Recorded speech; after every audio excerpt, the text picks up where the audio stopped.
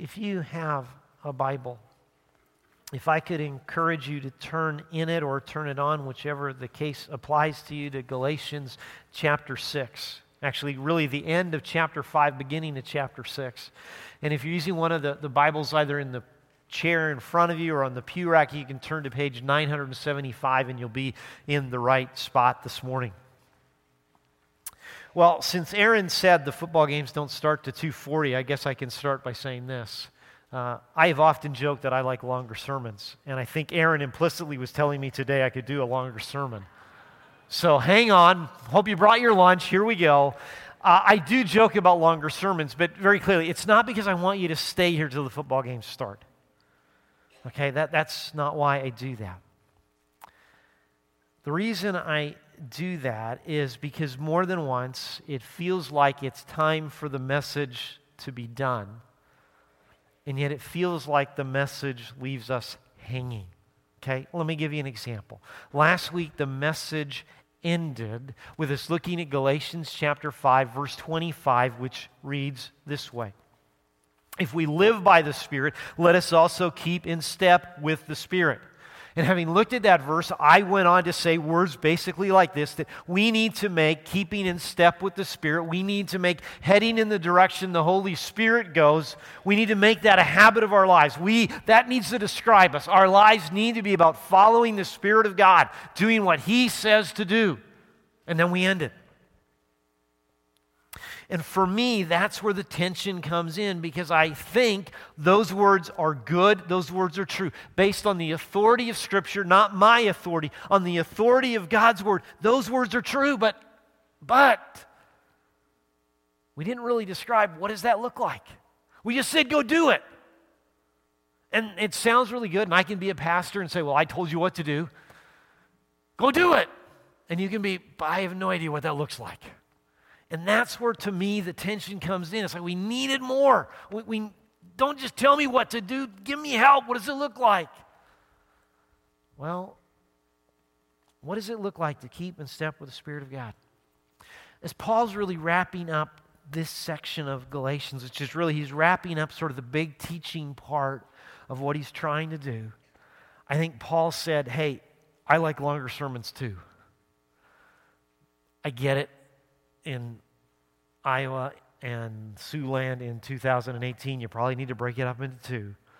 So in essence, he says, here's the second part. Here's what it looks like.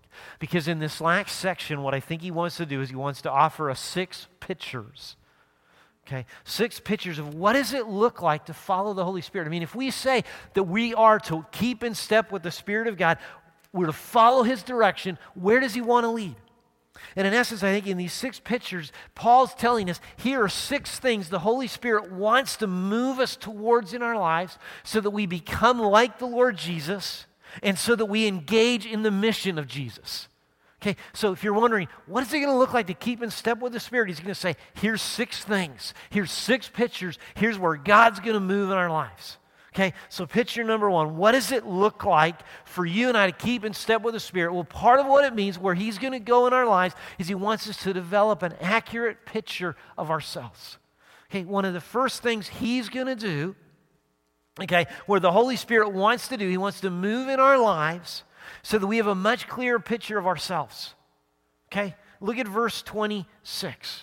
Okay, chapter and verse breaks are, as the old saying is, God inspired the Bible, the devil inspired the chapter and verse breaks, because they're not always where they should be, kind of a thing. Okay? But verse 26, let us not become conceited, provoking one another and envying one another. So, right after Paul says, keep in step with the Spirit, the very first thing he says is, don't be conceited. The Greek word that gives us the word conceited literally means vain or empty glory. So to become conceited means that we can have this incredibly inaccurate view of ourselves. Maybe it's an incredibly elevated view, or some way it's very distorted. We don't really have a clear view of ourselves. We don't really know who we are. You say, why did Paul start there? Why did he kind of go from, hey, keep in step with the Spirit, to don't be conceited? Why is that the first thing? Well, we don't really know. We don't actually know really the backdrop to most of these 6 pictures. We don't know what was kind of going on in the background that Paul kind of pushed there. But maybe this one we can at least kind of think through something that, hey, we know ourselves well enough to know that you and I can at times not always have the clearest picture, that you and I can get skewed by some things and not see things the way we should. Perhaps Paul was concerned that since he had been correcting the people with God's truth, that they had distorted, and so he's trying to tell them, here's the truth. That one of 2 things could have happened to the people, that they realize now they possess the truth, and for some of the people that might lead them to go, hey, I've got the truth. I'm really impressive. You don't have the truth. Na-na-na-na-boo-boo. I'm impressive, you're not. That can happen. Or some of us, maybe on the other end of the spectrum, might be, wow, everything Paul told us in this letter was stuff he had told us a long time ago, and I ignored it. Man, I'm a screw up. Are either of those true? Are either of those the full picture? I don't think they are, but we can get distorted. You see, God doesn't want us to have this attitude of, na-na-na-na-boo-boo, I'm right, you're wrong. Nor does God want to have us the attitude of, I'm a worm, of no value, of no anything. He doesn't want us to have that distorted view of ourselves. And you say, well, why doesn't God want us to have those attitudes? Because we feel those things. Okay? You're going to be the arrogant group, and you're going to be the woe is me group. Okay? So, you're the jerks, and you're the suck-ups or something. I don't know. I mean, it's not good. Okay, but even division in the room. Some of you may want to switch sides right now. That's okay. But you say, why doesn't God want us to be one or the other? Well, look at what verse 26 goes on to say. It says, don't be conceited. Let's not become conceited. Why? Because we're going to be provoking one another. If you're arrogant, what's one of the temptations you're going to have to deal with? Well, if you're arrogant, you're going to want to push people. You're going to want to challenge people so that everybody knows you're right, that you've got the truth, and they don't. You're going to want everyone to know that. On the other side, if you feel pretty terrible about yourself, what are you going to do? You're going to envy everyone that walks with confidence. What do provoking and envying produce? I don't know what they produce, but I know what they don't produce. They don't build relationships. They don't build up people. They hurt people. They crush people. They do damage to people. And I think what the Holy Spirit's doing in verse 26 is saying, don't go there. And implicitly then he's saying, go a very different direction. I want to move in your life so that you don't get a big head or a squashed head, but instead what you really do is you develop through the Spirit of God moving in your life this accurate picture of who you are. Okay? He is going to move in that direction in our lives. Keeping in step with Him means that's a target where we're headed. Picture number 2. Where else is the Holy Spirit going to head us? Well, I think the Holy Spirit wants to head us in this direction, to support other followers of Christ. Okay? He wants to move in our life so we support other followers of Christ. Let me restate something that I hope Galatians has made clear. I hope we've communicated it since this series through September, through November, and now picking up in January, is that God's desire for you, God's desire for His people, is that they'd be free. Okay, He wants us to be free. And the last 2 weeks, we've kind of looked at some things that could challenge that freedom, things that could make it hard for us to live in the freedom we get in Christ. And if there is a challenge, part of what that kind of implicitly tells us is sometimes if there's a challenge, you and I aren't going to get it right. Okay, that means we're going to stumble. That means we're going to fail. The Bible kind of understands that. God understands we're going to have that happen. And so what Paul is kind of led, is inspired by the Holy Spirit, is to say, okay, when that happens, when somebody around you stumbles or falls, what do you do? Okay, verse 1, chapter 6, that's where he wants to go. So Paul, inspired to write these words, he says, brothers, if anyone is caught in any transgression, you who are spiritual should restore him in a spirit of gentleness.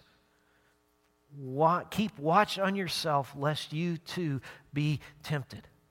Okay, I want to quickly just break that verse down, kind of chunk by chunk. I think it's fairly straightforward, but I want to make sure it's really straightforward for all of us, okay? So first, the idea, what does it mean to be caught? Well, you could maybe think of the word caught. If you're looking for an analogy, this might be like somebody drowning, okay? Unexpectedly, they're walking along, and maybe this time, it's not quite cold enough, but it was cold earlier this week. So when it's really, really cold and you think that the ice is solid and you're walking along the ice and everything is good, and then down you go. Okay? Whoa, unexpected. It's kind of scary. You're drowning. You're flailing in the water. Okay, that's kind of the idea of caught. There's an unexpectedness, and the person who's fallen realizes this isn't good. Okay? I'm not enjoying where I am. Okay, that's the idea of being caught. And it says when that happens, okay, when that takes place, what the Holy Spirit wants to do is He's going to lead people who are in step with Him. So when it says, you who are spiritual, what does that mean? What it means is somebody who's walking in step with the Holy Spirit. Okay, so this isn't, there's a special class of people in the church that do this work. No. If we're walking in step with the Spirit, He's saying, you're spiritual. That's a part of what you may need to do. He says, I'm going to take these spiritual people and I'm going to use them. The Holy Spirit wants to move in their lives to restore a drowning friend. Okay, he's flailing in the water. She's flailing in the water. You're going to be a part of the rescue mission to get them out. Now, when the word restore is used, if there's sort of a word picture that helps us understand what does it mean to restore somebody, this same word was used in the Gospels. When Jesus was talking to the disciples at the Sea of Galilee, and they literally were fixing their fishing nets. Okay, they had these nets and there were big holes in them. To restore it meant to put that, like fix the net.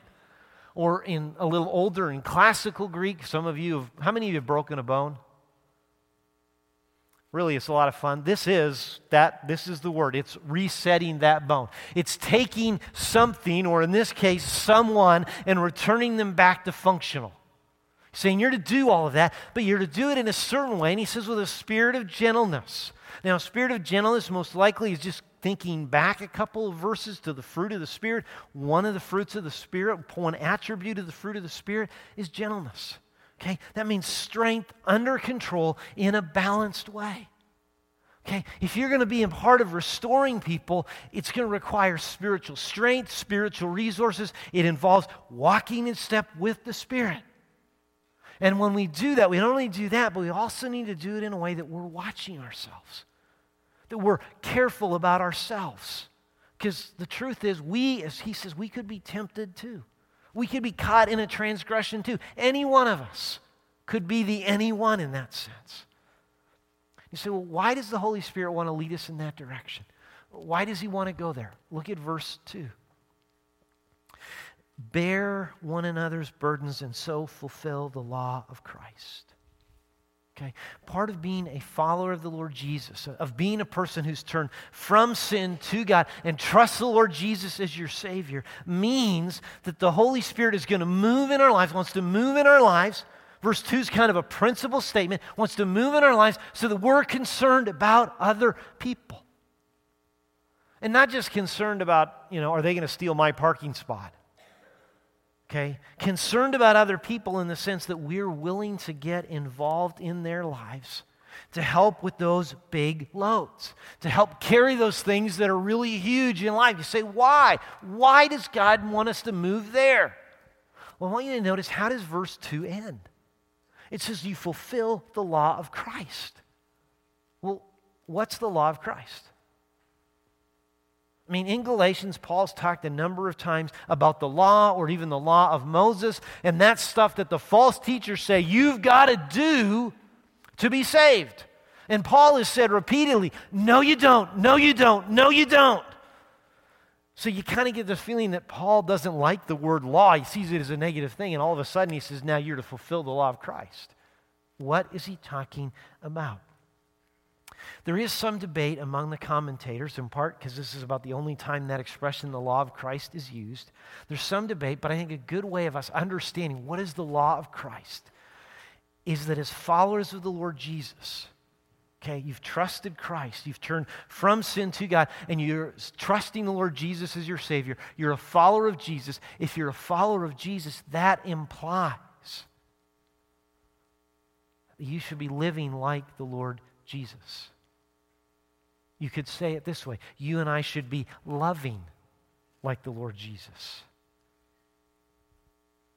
So the law of Christ, really, you could think of it this way, would be about us following the things Jesus did. He, in that sense, he's sort of an example. The law of Christ means I look at the life of Jesus, and that life of Jesus, how he operated in relationships, how he interacted with people, that becomes like a guiding light, a guiding principle, a rule I follow. You could say that's a law I need to get behind. I need to live that way. I think that's what Paul's trying to tell us. See, part of our purpose right now, okay, if you've trusted the Lord Jesus, part of your life purpose right now is to embrace the mission of Jesus. Okay, if you've trusted Christ, it's not just, well, I trusted Jesus and nothing else in my life changes. No, if you've trusted Jesus, the mission of your life is your life needs to be the mission of Jesus. And the part of the mission that Jesus, or that Paul's focusing in here now, where the Holy Spirit wants to take us, is that part of the mission where we help restore people from the brokenness that sin brings to their lives. He's going to move us there. See, part of where the Holy Spirit is going to seek to move every single follower of Christ, where he wants us to go, is he wants us to be agents of God's restorative grace in people's lives. I truly wish this was not true, but it is true. Sin happens. And sin does enormous damage. And here in Galatians 6, Paul is telling us, hey, the Holy Spirit wants to guide us. He wants to move us to help people. To help them with their heartache, to help them with the brokenness, to help them with the damage when they fall into sin. Please, let me draw it out. Let me exclamation point. God wants those who are in step with the Holy Spirit to restore others. See, you and I are not to ignore people that are struggling, nor are we to gossip about them. What we are to do is we are to help them. And please understand, in us helping them, we always need to understand the them we're helping could very easily be the us. Today you might be the us, you might be the one helping, but tomorrow or the next day you might be the one who desperately needs the help. I don't stand here, honestly, as one who's above needing help. I stand here as one who needs help. Now, there's a couple of implications or applications I really want to hit on to make this point clear. Sort of two major ones, okay? If the Holy Spirit's moving in this direction, if he's moving us to where we're to be restoring others, that should be a part of our lives, then I think an application of this is we've got to pay attention to other people. So, some people I've been reading from would probably use the phrase, what this means is you and I need to develop a healthy sense of sanctified curiosity. Sanctified is a fancy theological word, kind of ties in with holy. Okay, in essence, I'm concerned, I'm curious about people for the condition of their soul. I'm not curious about odd, weird, stupid stuff. I'm curious because what's going on in their souls. Part of that, for us to actually do that, is we need to be thinking about people and not just ourselves, not just what's going on in our lives. Part of what it means is you and I need to figure out, how do we make time in our lives? How do we put other stuff aside so I actually have time to connect with people? So I can interact with them and engage in life with them. big question. And I'm kind of thinking that the blizzard is really, if it really is coming, and since I don't see Doug Van Hollen sitting next to Jerry, that makes me think, Mike, I think I'm right and you're wrong. Mike's like, oh, it's not going to happen. And I'm like, the last time you said that, we had over a foot of snow. I'm just saying, when Doug's not here, that just says to me, we've got it coming. So you're going to have probably some extra time on your hands tomorrow. So either you should call Mike and have him come and clean your sidewalk, because he's like got lots of time, I guess. Or what you could do is really ponder this question or these questions. Are you connected with other followers of Jesus who you could be a part of restoring, or could be a part of helping to restore you? None of us is above needing it at times. I believe the Holy Spirit wants to lead us to have those kinds of connections, because part of His leading is to help other people receive God's restorative grace. If you're not sure if you have those kinds of relationships, we would love, in that sense, as a church, to help get you connected to a small group to start moving in the direction of those kinds of relationships. Okay? We don't just offer a program because we're trying to fill your social calendar. We try to do these kinds of things because your soul and my soul desperately needs it. And here's where the Spirit of God is moving. Second kind of implication here is, I think we need to be honest about our lives with at least a few people. Okay, I get it. Some of us in this room are very private people. Please know this. It can be spiritually dangerous to keep your life private. I believe, though, this idea is not easy for me personally. I believe the Holy Spirit wants to lead us to be honest and open with a few people. Every single one of us needs that. Because notice, can you just put back up verse 1 for me for a second, Mark? Sorry, I'm ad-libbing here. Do you notice it says anyone? Anyone. It could be you this week. It could be me this week. Picture number 3. Do not get a big head. Where's the Holy Spirit going to move? He's going to move in the direction of us not getting a big head. Now, there's an underlying theme that I think runs through the verses we're looking at this morning. There's more than one, but one underlying theme is what's going on inside us, okay, inside our hearts and souls, minds, is really, really important. Okay, I think verse 1 kind of points at that when you say, hey, we need gentleness in this and we need to keep watch of ourselves. I think verse 26 says, when it kind of points us in the direction of don't be conceited, get an accurate view of yourself. But with that theme in mind, we need to be careful what's going on inside us. Verse 1 said, hey, there's temptations we can face. Here's a temptation I think we can face. If we've been sort of one who's in step with the Spirit, we've been spiritually strong, and we start to think of ourselves, hey, I'm spiritually strong because, I kind of helped this person with their sin. I was on the restorer side of the equation. When we get there, when that's true in our lives, it's very tempting and very easy to think, look at how well I'm doing. I look pretty good. And yet not realize we are completely out to lunch. Look at verse 3.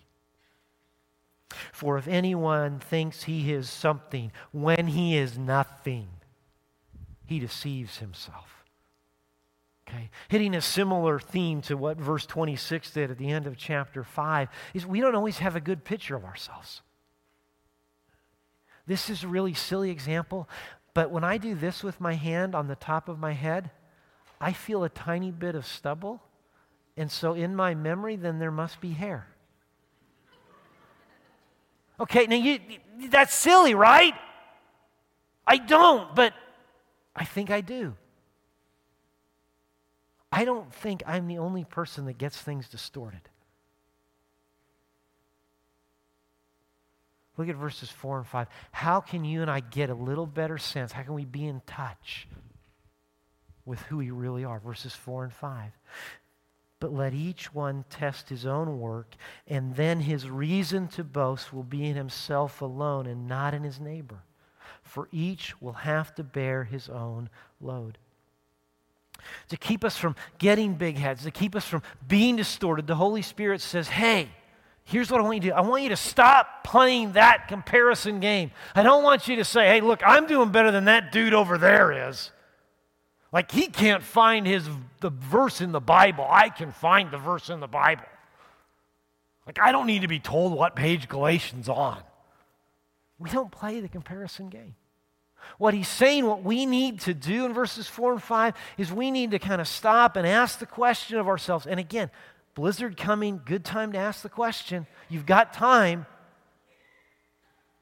How am I doing at the things God is asking me to do? Okay, part of what I think verse 5, the point of verse 5, is that each of us has been given a backpack. A load, not a huge load, but a little bit of a load. How are you doing carrying that load? God has called us to do that. How are you doing with that? See, in the context of verses 4 and 5, God is saying, your concern shouldn't be, do I look better than whomever? God's concern, which should be our concern, is that, are we doing what God's called us to do? See, instead of getting a big head where the Holy Spirit wants to move in our lives, where he's wanting to have us go in the direction of, is he wants us to be able, he wants to move us to the place where we are able to stand confidently in the presence of God on Judgment Day. That's really the background here. He's thinking Judgment Day. Can I stand in the presence of God on Judgment Day with confidence, knowing God is going to say, well done. That's where God wants to move you. That's where the Spirit of God wants to go in our lives. The Holy Spirit says, hey, don't live life in comparison to somebody else. Live life seeking to stand confidently before God. Because all of us are going to. Picture number 4. Support your teachers. Let me quickly say we are entering an awkward moment because I am supposed to tell you at this point that you are to pay me. I am not set up today to take credit cards on the way out, but checks and cash would be fine. Verse 6, let the one who is taught the word share all good things with the one who teaches. Again, we have no idea what the background is here. We don't know why Paul wrote this. Maybe, and this is a guess, not from me, but other commentators saying maybe Paul and the Holy Spirit were concerned that people would see the words in verse 5, own load, and they would kind of see it say, hey, you know what, those that teach the Bible, those pastor types, they should kind of carry their own load, and part of their own load means they should go out and get a real job and earn their living that way and not get paid for being a pastor. Real quick personal story. I have served a few churches as pastor, and I have had people in a church I served as pastor tell me that pastors shouldn't be paid. You felt awkward when I said you had to pay me. I felt really awkward because I'm like, oh, this is not going to go well. How do I respond at this point? Well, here's how Paul, inspired by the Holy Spirit, would respond. You need to give. I realize we're in an awkward scenario, so let me just draw out something that I think is important.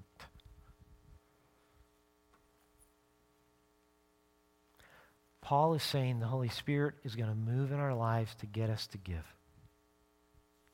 Now, I am not trying to meddle at this point in your financial life, and I am not standing up here in some passive-aggressive way to say, you need to pay me more. What I am saying is there is a biblical truth and principles that runs throughout Scripture that has impacted church history. That one of the ways we become more like the Lord Jesus is through giving financially. One of the ways we are a part of furthering the mission of God, furthering the mission of the Lord Jesus, is by giving. And the Spirit of God is going to want to move in our lives in that direction. So, Glenn, let me ask you some questions, not just you, but me too. Are we, am I submitting to the Holy Spirit in my giving? Are you asking Him, are you seeking the wisdom and direction of the Spirit of God for your giving? Are you doing that? That's a part of where He wants to lead us. Keeping in step with the Spirit means it's going to touch your checkbook. Some of you still have one of those. It's going to get your debit card. It's going to get your credit card. It's going to touch those things. Okay, even that cryptocurrency stuff, which I totally do not understand, but that's not beyond where God wants to lead in your life. Picture 5. Invest in spiritual stuff. Okay, let me say it again. God wants us to live in freedom. And in very practical terms, to experience the gospel freedom, okay, to experience gospel freedom gospel freedom really is a product produced from how you invest your life, what you do with your life. Verses 7 and 8 say, do not be deceived. God is not mocked, for whatever one sows, that will he also reap. The one who sows to his own flesh will reap from the flesh, or will from the flesh reap corruption. But the one who sows to the Spirit will from the Spirit reap eternal life. Okay, really simple. However you invest your life is going to have a huge impact on the output or the outcome of your life. So Paul says, if you invest in stuff of the flesh, what you're going to reap is corruption. If you sow to things in the same way, sow to things of the Spirit, what you're going to get out of that, what you're going to produce, what you're going to reap are eternal life kinds of things. And we know from chapter 5, verses 19 to 23, where we should invest, what direction we should go. So a very practical question is then to ask all of us, how are you sowing to the Spirit? How are you investing yourself in things that align with the Holy Spirit? Okay, now I'm not saying that's the only thing you give of your life to, but maybe to make it incredibly this may sound like meddling, maybe jerky. How much are you investing in spiritual things compared to how much are you investing in your hobbies? Some of you are gamers. I don't know that I even understand exactly what that means, I'll be honest. But I've had people tell me how much time they spend playing games. And I never hear much about how they spend time invested in spiritual things. Remember, what you invest in is going to impact what output you're going to get. How are you investing? He's going to lead us to invest in the things of the Spirit. Picture 6. Look to do good. Where else is the Spirit of God going to take us? Final picture, in one sense, takes us back again to the mission of the Lord Jesus. The Holy Spirit is going to want to lead us to do good. Verses 9 and 10.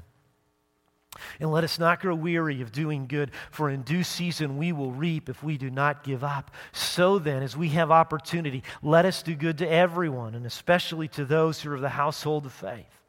Okay, verse 9, playing off of that idea of how you invest, is saying, look, sometimes you and I are investing in doing good, and the results aren't always immediate. But it still says, do them, because it is going to come. We are to do good. We are called by God to be engaged in it. Part of the mission of Jesus, part of what He's asking us to do, is to go and to be a blessing to other people. Similar to the idea of supporting followers of Jesus, this means we've got to pay attention to what's going on around us and not just be looking at our own stuff. See, the life of freedom that you and I deeply desire, that God gives us, doesn't come because you get to do everything you want to do. It ultimately comes through us serving and being a blessing to other people. That's His gift. Now, before this sermon gets too long, let me wrap it up. Keeping in step with the Holy Spirit is the way God enables us to experience and live out gospel freedom. And we need to know the Holy Spirit is going to lead us in ways that conform us to be like Jesus and in ways that move us to live out the mission of Jesus. So to me, that raises a really important question that's got some sub-questions for everybody in the room. See, the big question, I think, becomes, if that's what the Holy Spirit's doing, is then I need to ask you the question, are you keeping in step with the Holy Spirit? That's where He's taking us. Are you doing that? Now, real quickly, if you're not sure what does it mean to keep in step with the Holy Spirit, then for you, that's the first sort of step of applying any of this is grabbing somebody and say, can you tell me what that means? We need to do that. Maybe another question under that, are you keeping in step with the Holy Spirit, would be to ask, hey, in your life, are you building triggers or evaluation points so that you can kind of check in and see, am I following the Holy Spirit? I mean, do you have some way, some understanding of figuring out, hey, am I submitting to the direction of the Holy Spirit? I mean, maybe it's as simple as looking at those 6 pictures and saying, how does my life compare or contrast to that? How am I doing there? Help me get some sense of, am I doing this? You know, our series in Galatians is just about done. We have one more week. But here's the thing. Your need and my need to keep in step with the Holy Spirit doesn't end next Sunday. It just keeps going. So in a sense, this message needs to be a whole lot longer than it is. Because we all need to grow in the habit of keeping in step with the Holy Spirit. So let me close by maybe asking one more question. How can we help each other? How can we as a church help you keep in step with the Spirit? That's not meant to be rhetorical. That's meant to be something for you to ponder and then for us to communicate with one another. Because God wants you to live in freedom, and the only way you will live in freedom is to keep in step with the Holy Spirit. Let's pray.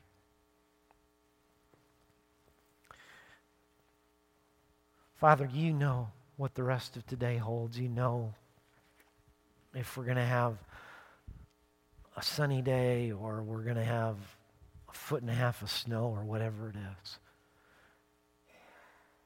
Not only do you know those things, but Lord, more significantly maybe is you're concerned about us. You're not just a big computer data geek in the sky. You are the God who loves and cares for us, and you long for us to have freedom. Freedom that only comes through being reconciled to you through your Son. And then freedom that's experienced by us keeping in step with your Spirit. Lord, I thank you that you've given us pictures of what that looks like. Gives us a sense of where you're going to want to work in our lives. And I pray as we go today, we truly would be looking to you to say, where do I need to keep in step, Lord? Where this week do I need to work with you in that way? Lord, as we go, may we go with your grace. May we go with your mercy. May we realize you desire this freedom for us. And I pray we would long for it. In the very precious name of the Lord Jesus, we pray. Amen.